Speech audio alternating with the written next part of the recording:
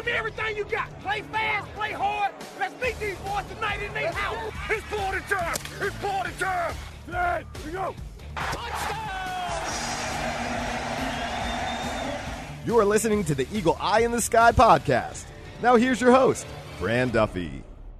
That's right. Another week, another big Eagles win down in Dallas to talk about as the Eagle Eye in the Sky podcast continues. I'm Fran Duffy, and I think we've got a great show for you here on episode number 33. Leading off on this week's show, we've got Chalk Talk, where Greg Cosell and I are going to look back at Sunday night's thriller down in Dallas and preview the Miami Dolphins on tape. After that, we've got Two Technique, where cornerback EJ Biggers and I are going to break down the cover 3 scheme. What are the different responsibilities of different defenders, both deep and underneath? We're going to cover all that with EJ, and then we're going to close the show like we do each and every week with Saturday Scouting. This time we've got Joe Rexrode, a Michigan State beat writer. We're going to talk about Connor Cook. We're going to talk about Shalik Calhoun, some of the other big prospects there for that Michigan State program after their tough loss this past week to Nebraska. But before we get into all that, it's time to welcome in my favorite guy in the room, the man with a plan, my one and only esteemed producer, Brian Thomas. What's up, BT? How you doing, sir? Doing all right.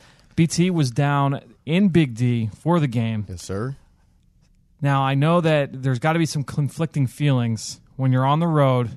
It's Sunday night. We go to overtime. How quickly do the thoughts creep in your head that this week is going to be a very long week for you after recovering from Sunday night? It's just one of those. I don't like to have the high school monikers, but I was like, OMG, here we go. You're like, so the way the second half went, I was happy that we obviously took the lead.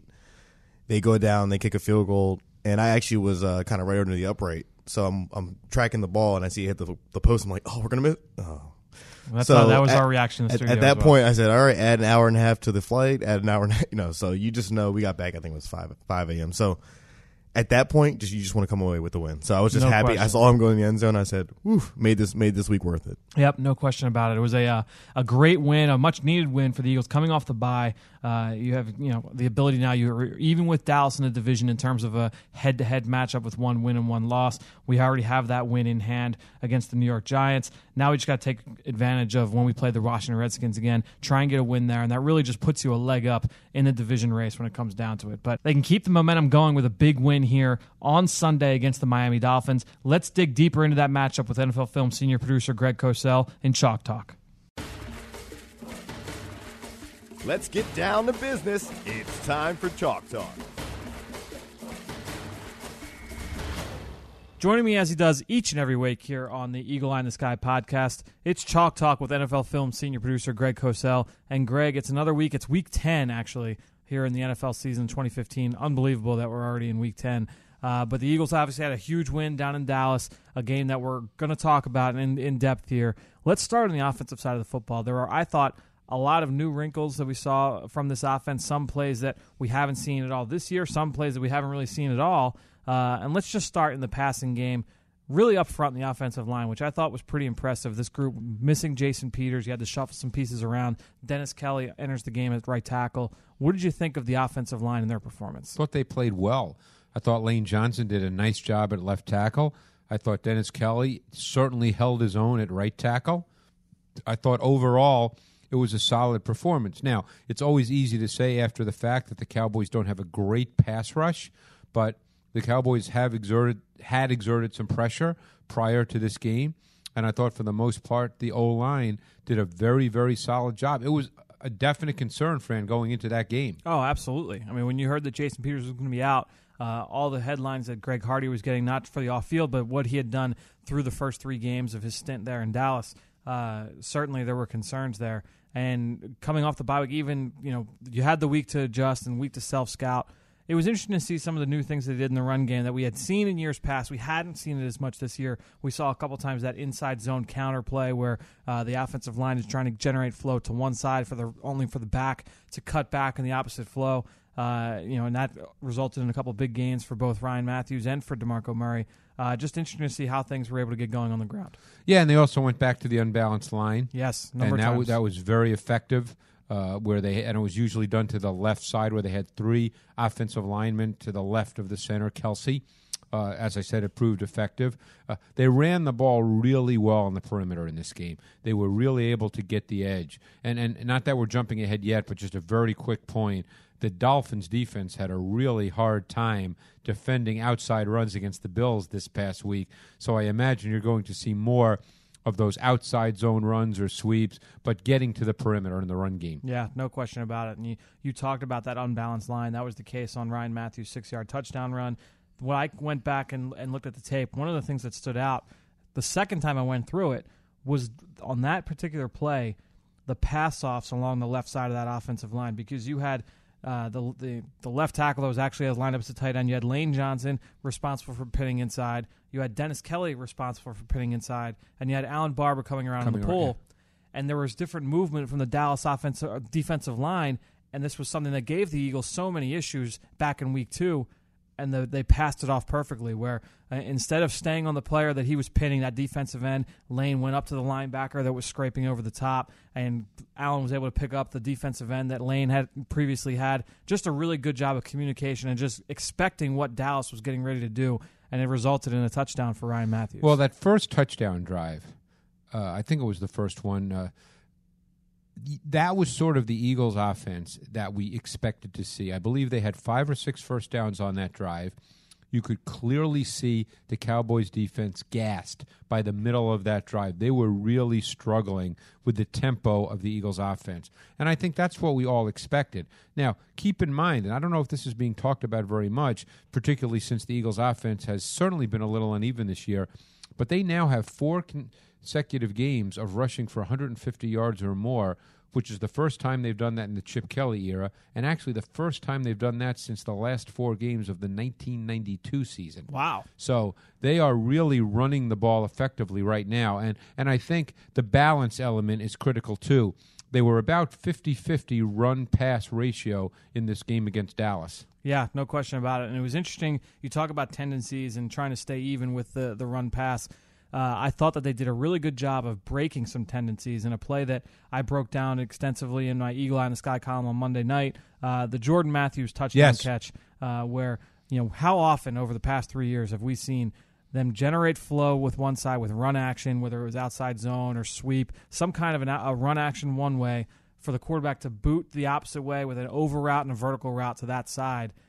Resulted in so many big plays for Jordan Matthews, whether it was Mark Sanchez throwing the ball, Sam Bradford. That was a play that Josh Huff scored his touchdown on against New Orleans Saints on that over route. Same similar concept. And now you have the ability where that receiver running the over route sticks his foot in the ground and comes back the other way. They had 28 yards the first time they ran it in the fourth quarter, and then they get it for the game winner in overtime. Yeah, and I made it a point today to go through all of Jordan Matthews' targets from this season.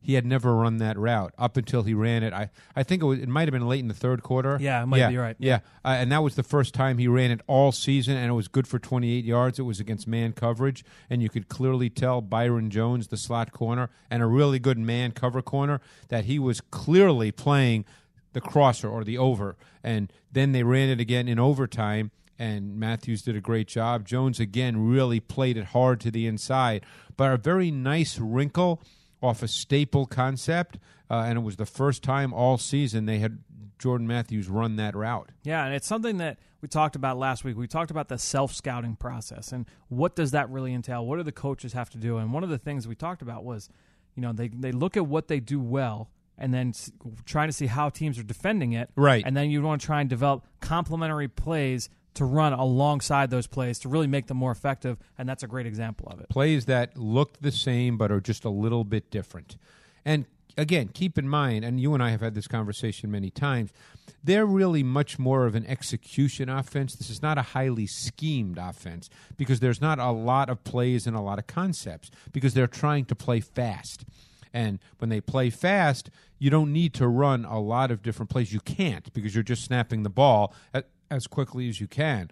But I think that in this game, offensively, they executed extremely well, probably from first quarter to fourth, after they got through the first couple of series, as well as they have throughout a game in any game this season. Yeah, I would agree. It was definitely their most complete game on the offensive side of the football. Changing gears to the defense, I thought that you had all the different double coverage concepts, whether it was on Dez Bryant, whether it was on Jason Witten, at times it was Cole Beasley.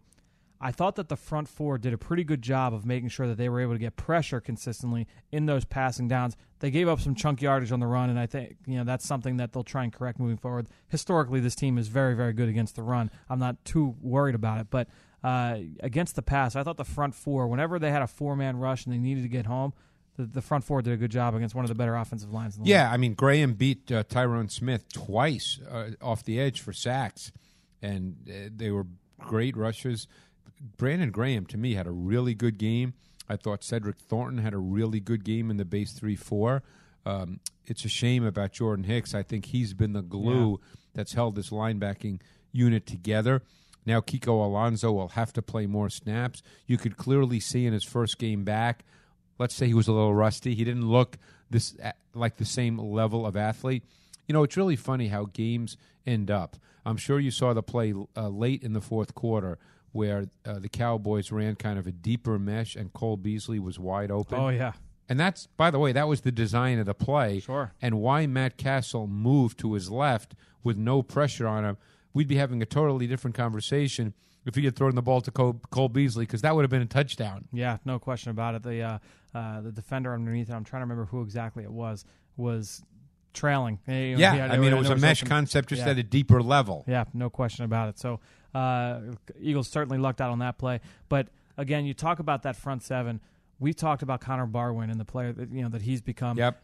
Power leverage guy for sure, and he does such a good job of generating speed to power on some of those plays where he sells the upfield rush and then he bends it back inside and just drives opponents into the dirt. He did it on one play against Doug Free, the right tackle there for Dallas. Oh, yeah. And put him right into the dirt. It ended up being an incompletion to Nolan Carroll. But I think overall this front seven has really started to come together. I think now that you have Michael Kendricks coming back, you have Kiko Alonso on his way to being 100% healthy. Hopefully you've got D'Amico Ryans as well coming back.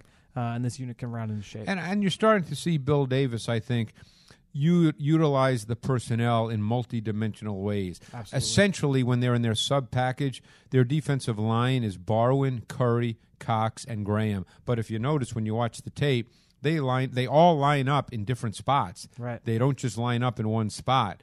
And I thought that the Kendrick sack was a really interesting concept. Now, again, that was a play where I thought Castle blew it because the Eagles actually blew the coverage. Yeah. No one covered Jason Witten was wide open. But the point being is that Kendricks came from the outside. They had Cox lined up over the center. So they're moving people around really effectively.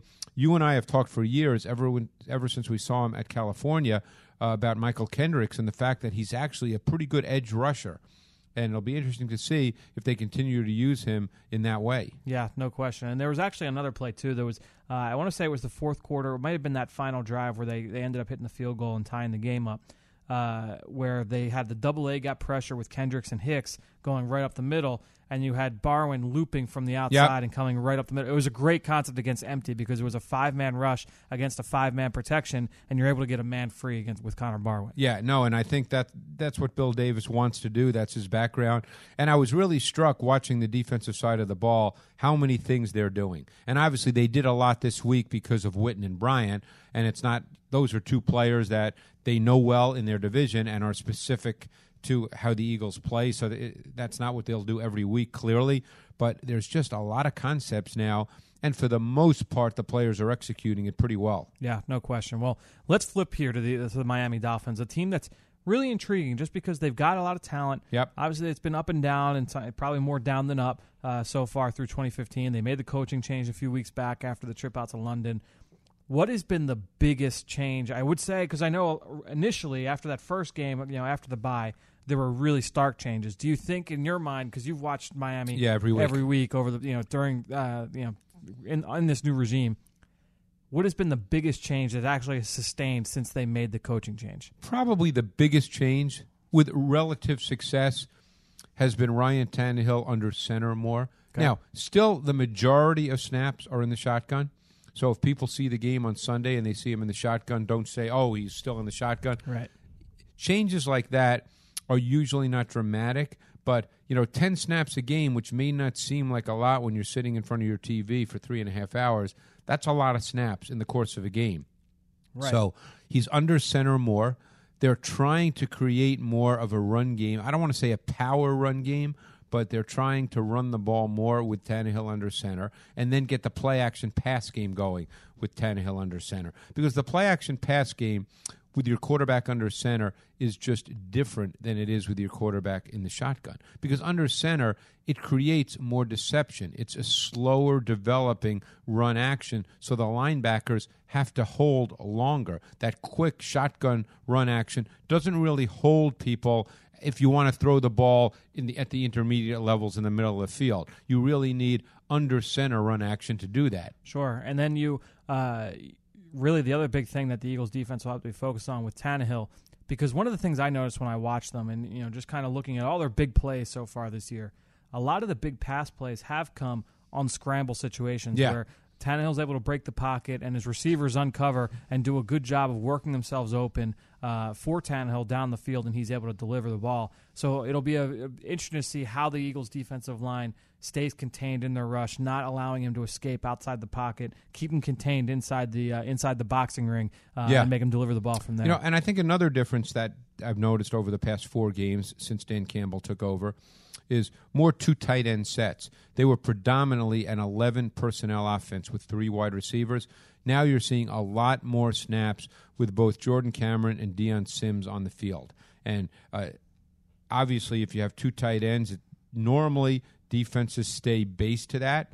So you would assume the Eagles would stay with their base 3-4 personnel to that.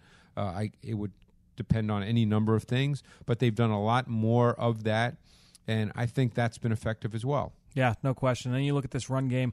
It's a zone run game for the most part. Very inside zone, some outside zone, split zone, and they do a lot of different things off it in terms of misdirection and trying to get the defense to flow one way, only to go back the other way in the screen game. This is a very good screen team, and they try and do a lot of different things off of it. It's a misdirection deception offense for the most part. And I know you watched the tape from this past week. I'm anxious to see how much more Jay Ajayi is used because I thought he looked pretty good now. Yeah. And not that Lamar Miller is a bad back, and he's an explosive back, Lamar Miller, not really a physical back, but he's got some explosion to him. But Jay Ajayi is a bigger man. He's 220 pounds, and I think he gives them a little more in terms of multiple dimensions, not only in the run game, but he's also a very, very good receiver. No question. That was one thing that I know both of us really liked about him coming out of Boise State, that had that physical nature, the ability to run between the tackles, but then also the ability to win in space with his hands as a receiver, very natural, catching the ball out of the backfield. So it'll be interesting. I agree. It'll be very anxious to see. We've got to mention Jarvis Landry, though. No question. Because Jarvis Landry... He's the focal point. Yeah, he's their movement player. Yeah. And he's technically their Z, their movement receiver, lines up predominantly in the slot if they're in 3 wide, but he still starts if they're in if they have 2 wide receivers on the field. But he moves around a lot. Very good route runner. Great route quickness. Very strong hands. Can make contested catches. Can catch balls and win even when he's covered. So he's a player that they use in a variety of ways.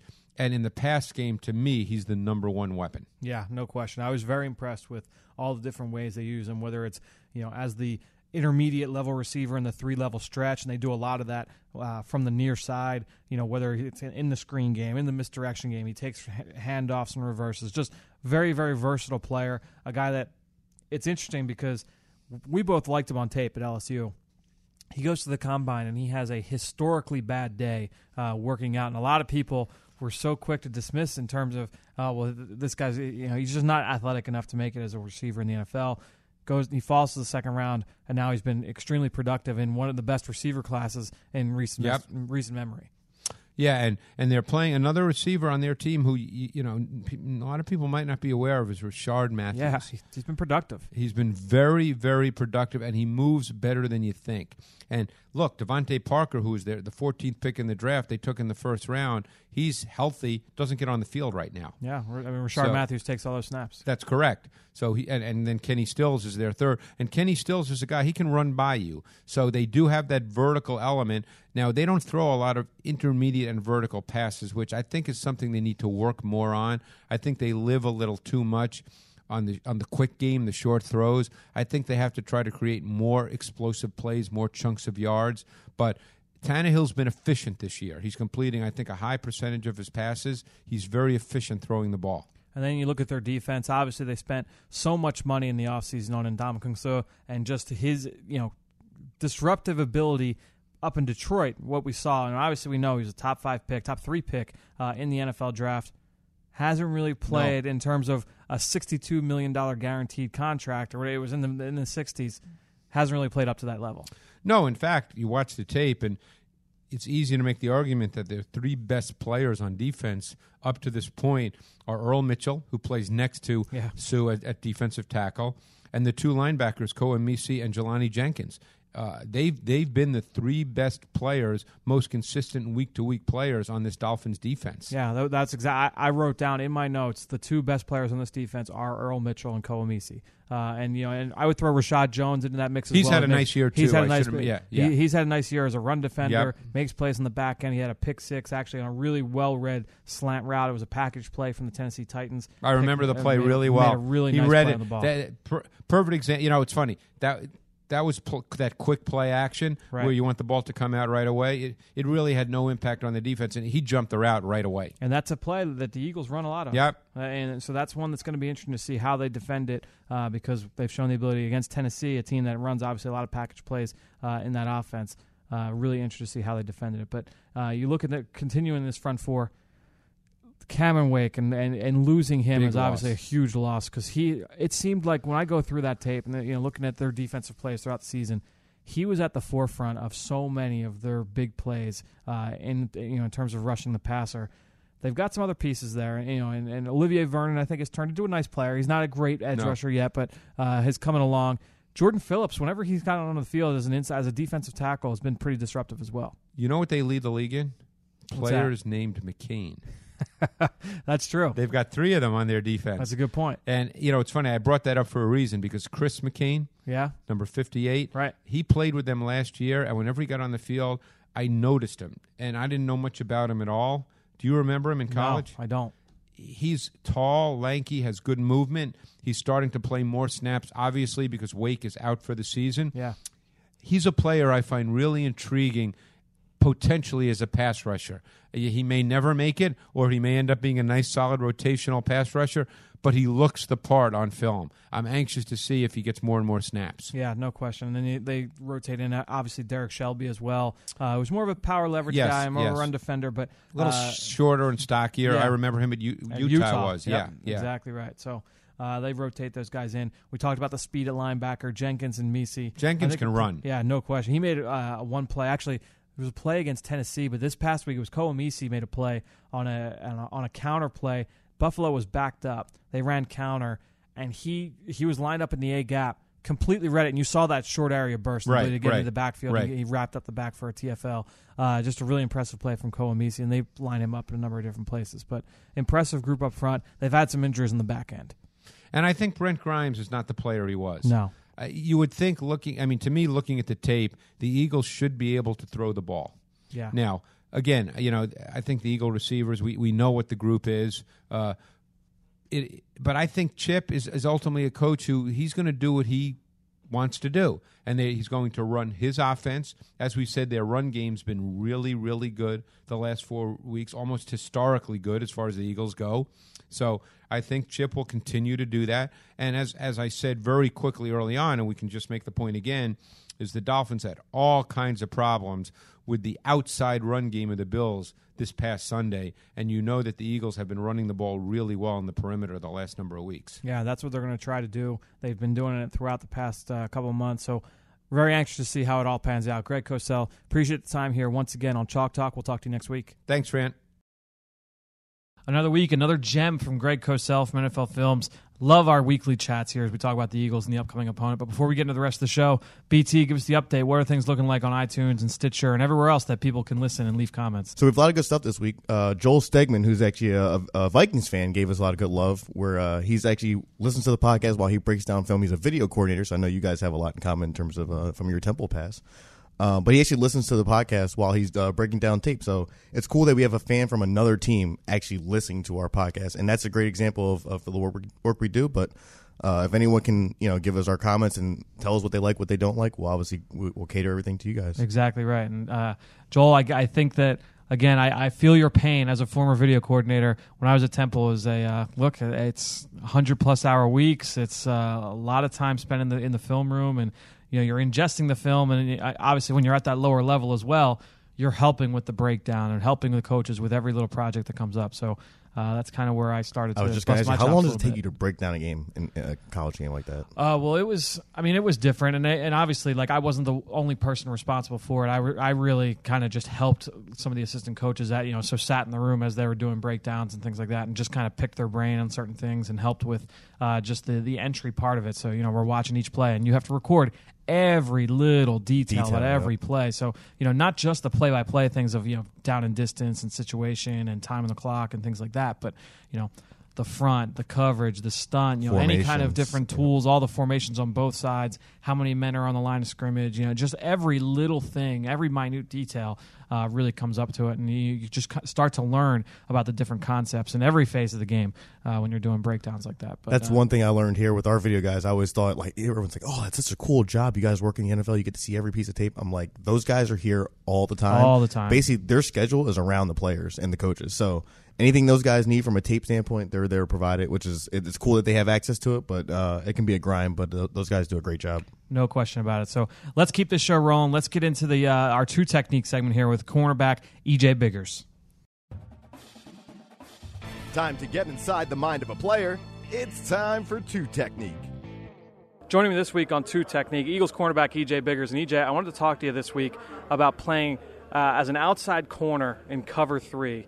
And just some of the responsibilities, some of the issues you have to worry about when you're playing that coverage. And obviously there's all different kinds of versions of it. There's Buzz and Cloud and all these other different kinds of versions. We'll talk in generalities here, so we're not going on all day. But in general, what is the basic responsibility of an outside corner in cover 3? Outside corner is his deep thirds. There's 3 deep thirds parts of the field. There's going to be the outside 2 corners, and then there's going to be a middle safety. And like I said, the biggest thing most of the time is you have to see the number 2 receiver up the seam. And you have to split those guys, and that's just basic cover 3. Like I said, you're splitting the number 2s and making sure the seam ball just can't get thrown in on the line. But a lot of times, some teams, they won't have a number 2. It'll be one receiver out there, and you kind of play that a little bit more like a man. But like I said, for the most part, you're splitting the zone. You're playing deep third part of the field. There's going to be a safety in the middle third, and the corners are going to be the 2 outside thirds. So you talk about that number 2. Let's say it's like a 4 verts look from the offense, and that's something that the Eagles' offense has always had a lot of success with. How do you have to play that? Do you almost have to kind of split the difference between 1 and 2? Yes, sir. You would have to split the difference between 1 and 2 by the 2 outside corners and the insides. Middle safety, the deep third guy in the middle, he splits the 2 number 2s. So he splits those 2, and then the corner split the 1 and 2. Whereas, obviously it changes from situation to situation. It's tough to do on the fly. Is there one way you're cheating more so than the other, or do you really have to play it straight up the line and just try and split the difference? On the base cover 3, you want to play it straight up. But like you said, when you get into game planning, into generalities and everything like that, you have different ways of cheating it to a certain side if you want to get to a certain player, or you want to squeeze a certain guy a little bit more than others. But for the most part, you're just splitting that and trying to take away the easy throw for the quarterback. Is there one route concept in particular that okay, we're playing cover 3, I have to make sure, other than 4 verts, that you have to make sure you watch out for? That's probably the biggest one, the 4 verts, because there's windows down the field, and if most quarterbacks would have strong arms, and they can put it right in the line before it gets to that deep third guy between the underneath defense and the, like I said, the overtop defense. That's probably the biggest coverage and play that killed that coverage. But like you said, most teams are working on that a lot more because, for the most part, everybody sees Seattle does it. So that's a big thing that everybody's working on now and trying to master that coverage. Great stuff there from EJ. He did a great job breaking down cover 3 for you, just so that now I can quickly break down how to subscribe to a podcast. It's really easy. All you do is just go onto that fancy smartphone that you've got, whether it's the newest Droid, you've got the iPhone 6S, whatever you've got. You can go on, find your native podcast app, search for the Eagle Eye in the Sky podcast. Hit subscribe. We have a number of different podcasts that we offer, including this one, the Eagle Eye in the Sky podcast, the Eagles Insider podcast, the Journey to the Draft podcast, which is in full gear right now as we prepare for the NFL draft process and the rest of the offseason. And if you want, as well, if you like hearing my voice, I'm on with Ross Tucker every week on the College Draft podcast, where we talk about the drafts and college prospects and college football as we're getting closer and closer to the playoffs. But while we're talking about college football, let's wrap the show up like we do each and every week with Saturday Scouting. It's time for Saturday Scouting.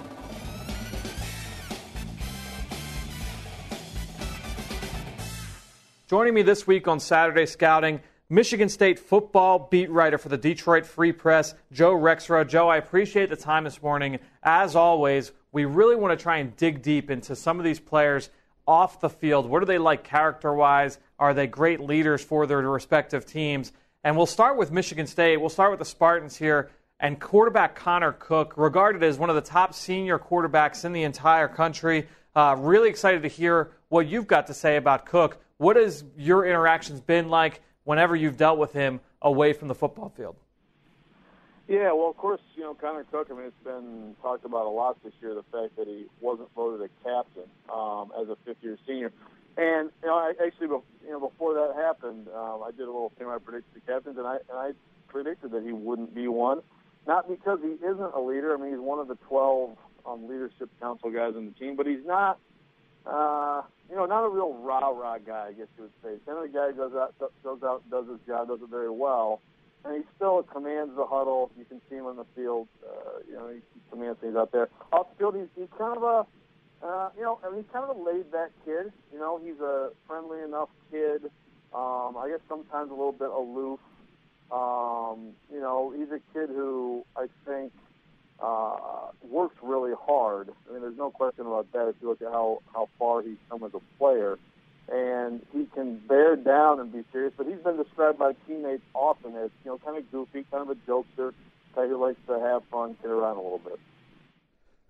Yeah, that was what I wanted to ask you about, was just the fact that he wasn't named a captain. It's so rare that you see a guy who was a 3-year starter at the quarterback position not named a captain. Is that something, I know you say you expected it, was it as big as a surprise this year, or were you more surprised even last year as a redshirt junior not being named a captain? I guess this has been a long story for you guys that have been there as covering the team week to week, year after year. But very interesting to hear from a national stage.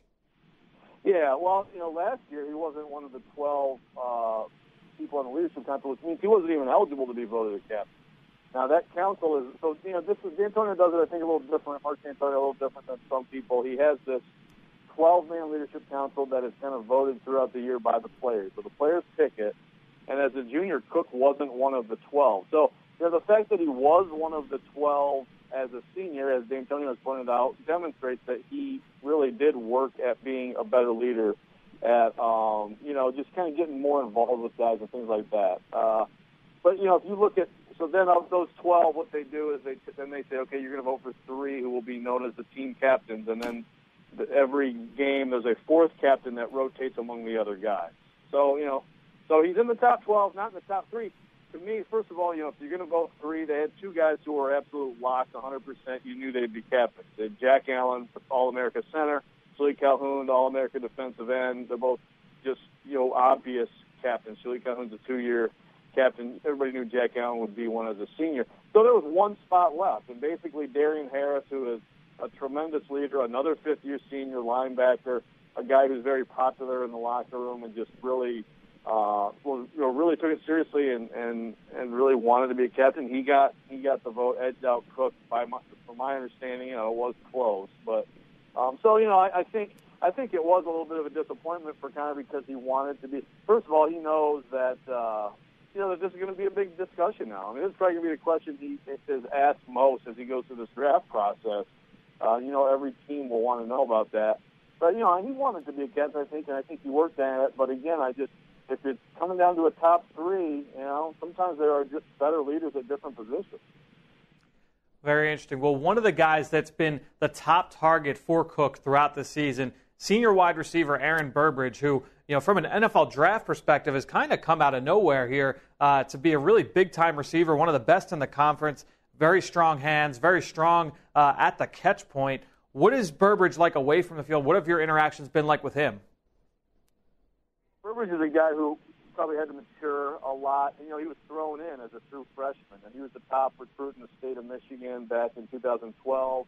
That year, Michigan State really struggled offensively. Kirk Cousins had just moved on to the NFL, and so they had Andrew Maxwell at quarterback, and they had a lot of issues scoring and moving the ball. So Burbridge was activated a few games in, and immediately made a huge splash, and then he sort of faded. And really, I think he's kind of had to grow up a little bit. He's a very quiet guy, at least around us. Does not like to talk, doesn't say much. But you can see, I think, more than anything, certainly his play more than anything, but even his interaction with teammates and things like that, he looks like a senior who's finally figured out how to really put it all together, put out route running. As you said, he's been so great going up to get balls this year, and just so, his double moves and everything, he's just been change of direction. He's worked so hard on his craft. A very quiet guy, though. Certainly, not a guy who, would be considered a leader at Michigan State or anything like that, but has become a great player. Well, two guys along the offensive line who are draft eligible. One you mentioned already is senior center Jack Allen. The other is left tackle Jack Conklin, who is a junior by eligibility standards, but obviously has NFL talent. What have you seen from those two guys? I know you said that Allen is clearly one of the top leaders on the team. Does Conklin is he close behind? He is, and Conklin's also on that 12-man council. And if Conklin were to come back for a senior year, I think that there's a great chance he would be a captain. Although I highly question whether he will come back, because I think he's good enough to be a really good NFL left tackle right now. But yeah, Jack Allen is sort of, if you have a good cop, bad cop situation, he's the bad cop. He is the guy who, Malik McDowell, incredibly talented player for Michigan State, sophomore defensive tackle. He talked about his first day, going against, the ones offense as a freshman, and Jack Allen just put him in the dirt and let him know about it. And that's kind of what he is. He's the enforcer. He's a tough guy. But he's also a guy who, put his arm around guys. He's an all-around excellent leader, excellent player, gets the most out of himself. And the fact that he played some left tackle this year when Conklin was out with a knee injury as a center, I've never seen anything like that. And he did awfully well, too. But he's just a guy who, maybe not the most athletic guy in the world, but has absolutely maxed out what he has, and you don't really get any tougher than Jack Allen. All right, so then on the defensive side of the ball, another guy that you said, certainly one of the leaders on this Michigan State team, Shalik Calhoun, the defensive end, who's just been such a big part of that defense going back to even 2013, that Rose Bowl season. What have you seen from Calhoun? What have your interactions been like with him away from the field? Yeah, just tons of fun from the start. He's kind of the face of the program, he's just a guy who takes over a room when he walks into it, really cares for his teammates. He can get fiery and all that, but he's a guy who, is a mentor to a lot of guys. He's very mature, but at the same time very playful. He's a guy who, when he's done with football, I think people will be fighting over him in terms of TV jobs.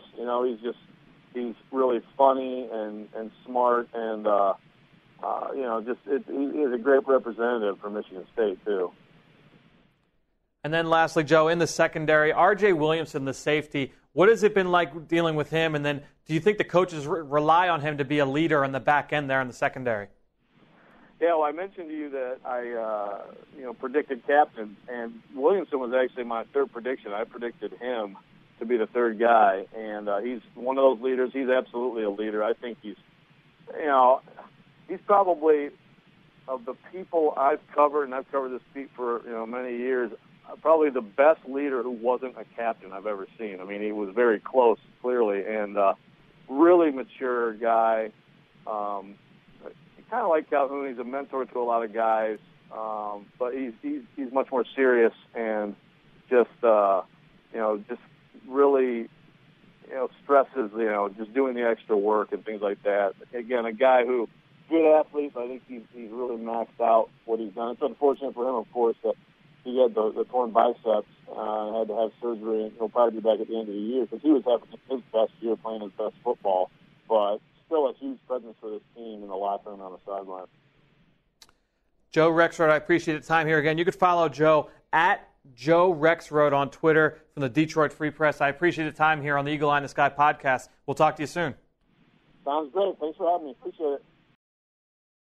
Great stuff from Joe. Again, you can follow him on Twitter at Joe Rexrode. And while you're at it, I'm at FDuffy3. Give me a follow if you like what you're hearing on this podcast. I tweet out the links to this one, all the other podcasts I'm a part of, the Eagle Eye in the Sky column. You can notice now, I don't know if you noticed, BT, because I know you follow me on Twitter. Absolutely. BT is actually not on Twitter, which is unbelievable. But I actually do stalk people's Twitter. You do stalk people on Twitter. Okay, well, I do now. Instead of posting my videos to Vine that go in the column, I actually post them all to Twitter right now for a lot of different reasons from my standpoint. But, it's all of the video breakdowns and things. I put them on Twitter. It's great. I love going back and forth with fans and talking about individual plays. It's nice to have a visual for stuff. So absolutely. You guys should definitely check it out. No question. So whole lot more. So, and I obviously always appreciate everyone that gives us love and promotes the podcast on social media. Like John Stiegel. Like John, exactly right. That's a great example of somebody who's not an Eagles fan but still appreciates what we do. No question. Speaking of college football mode, what matches we have this week? All right, so after last week's slate of games, it's not exactly to the same caliber. We don't have an LSU Alabama this week. Yeah, we don't have LSU Alabama. There's no Florida State Clemson. There's still some good ones. In Oregon, Stanford's a big one. Utah takes on Arizona. That's a big game. Georgia Auburn's always big. So there's a couple big games, but I guess the biggest one in terms of a matchup that I'll focus on here, because we're going to talk about a bunch in the college draft podcast that just got released earlier this week. I'll have more in my Saturday scouting column that comes out on Saturday morning. But as always, here are three that I want to focus on for this weekend. First, you've got Utah running back Devontae Booker against Arizona linebacker Scooby Wright, two of the most productive players at either of their positions in the Pac-12. And I'm going to be honest, I think both are a little tiny bit overrated, a little bit in my mind. I think Devontae Booker, big kid, real physical, catches the ball really well out of the backfield, and that's a thing I really, really like. I think his third down value will be high when he gets to the league, but my question with him had always been his vision and ultimately really what his ultimate athleticism was. I wasn't exactly sure if he's that top-shelf athlete or if he's just decent. I kind of see him as more of a rotational guy in a gap scheme as opposed to one of those people that you're going to want to try and get skinny and find creases in the defense to pick up extra yards. Really competitive runner once he's hit, but that was my question with Booker. But he's going up against Scooby Wright, who, like him, isn't a top-shelf athlete, and that's going to be the big question with him is what kind of an athlete is he? Is he a guy that's going to be decent? And because I think that's his ceiling. His ceiling is going to be decent athlete, or is he a guy that's going to get you beat every time he puts you on the field? Linebacker position, there are areas where maybe athleticism isn't so important. You have to have the instincts to make up for it. And he is instinctive. So we'll see. It'll be interesting to see where he gets drafted. Ultimately, I don't think that he's going to be a first or second or even a third-round pick. I think he's going to be a day 3 pick, despite the fact that he's been so productive at the college level. But we'll see if he even comes out. I actually kind of think that he's going to stay in school for another year. They beat USC last year, correct? At Arizona, I think? I believe so, yes. I thought I watched that game, and he stuck out. Remember, he's number 33. Yes, he stuck out to me, and so I liked him. He's all over the field. And I remember he was kind of on the fence of coming out last year. Sure, right. And he stayed. So I'd like to watch him. Do you have a guy that maybe he compares to that you? I mean, I don't want to put you in a corner, but I mean, he's this guy ish. It's tough. The one guy, and I think that he's better than this guy. But you remember Shane Scove when Shane Scove? Oh yeah, from Stanford. Yeah. I think, and Scove was undrafted. I think he's on the 49ers practice squad right now. I know he's on a squad. Yeah, I think he's on the 49ers. He might be on the Browns by this point but he was on the 49ers practice squad to start. I think Wright's a little bit better, but same issue, very similar issues there with Scove, and Scove had knee issues, coming out as well. So that was a big question for him. Next matchup. Going to that Georgia-Auburn game, you've got Malcolm Mitchell, the wide receiver, former cornerback. He played corner his freshman year, was a dynamic playmaker on that side of the ball, switched over to wide receiver because of his ability to win with the ball in his hands. Going up against Auburn, they've got a couple different defensive backs that are in the senior class that I think are pretty interesting. Jonathan Jones is a bit undersized, but really scrappy. I really like the way that he plays. And then in the secondary, they've got a transfer Council from Michigan, who's actually playing good amount of snaps for them at the safety position. Intriguing because he's a former corner. He's got some coverage ability. So if he's in the slot, he might see some Malcolm Mitchell. When Mitchell's lined up out wide, he might see some reps of Jonathan Joseph. So that's the matchup there that I'm looking at in that game. Obviously, Georgia's having enough issues throwing the ball, but when the ball does go in the air, Mitchell's been the biggest play biggest big play guy for them down the field. So that'll be an interesting matchup to watch. And then lastly, we're going to go to that Michigan State-Maryland game where you've got Jack Conklin, the left tackle from Michigan State, going up against Yannick Ngakoue, the edge rusher from Maryland. I've heard that there's a good chance that he may declare for the draft. He's a junior. There's obviously already been a coaching change at Maryland, so he may decide to pack his bags and go to the NFL, especially in a year where there's not too many top-shelf edge rushers. And Ngakoue is interesting. He's got good athleticism. I think he still has a ways to go from a technique standpoint, but interesting player to watch. How big is he? I want to say, and I don't have the numbers in front of me, but if I remember correctly, he's in that 6'2", 240 range. So decent size. Not, he's not going to wow you. So, not comparing him to this guy, but when Ansah came out, is he more raw than him, or does he have a better technique? Ansah had a great body, and that was the thing. Ansah right, he's was a big dude. He was like 6'5", dude. 270, and he had a great burst. So, right. So Ansah had that going for him. I don't know if he's as and we can talk about what does raw really mean, and, in terms of technique and things like that. Ngakoue has been a 3-year starter, so he's been in the lineup for a while, but still definitely needs some refinement. He's got some experience, whereas Ansah was very raw, just from a football standpoint. Sure. He played basketball coming from Africa, so in soccer, yeah. So, yeah, I mean, it should be interesting to watch, and I'll definitely take a look at those guys. No question. All right, well, let's wrap the show up. Thanks again to Greg, to EJ, to Joe, and all of you out there listening, whether you're on iTunes, on Stitcher, TuneIn, Spotify, and, of course, on PhiladelphiaEagles.com and the Eagles mobile app. We're on Google Play as well, so you can check us out on there. Podbay, as BT likes to refer to. Yeah, Thank you very much. And if you get the time, go on, rate the show, leave us a comment, let us know what you think. You're gonna get your comment right on the air. I mean, how much better? If you really put some effort into this comment, we will read it. We'll give you some love. Exactly. So wherever you listen, just go out, shoot us a comment. We can keep making the show better each and every week. All that being said, I think that'll do it. Another show in the books here on the Eagle Eye in the Sky podcast. From my producer, BT, I'm Fran Duffy. We'll talk to you next week.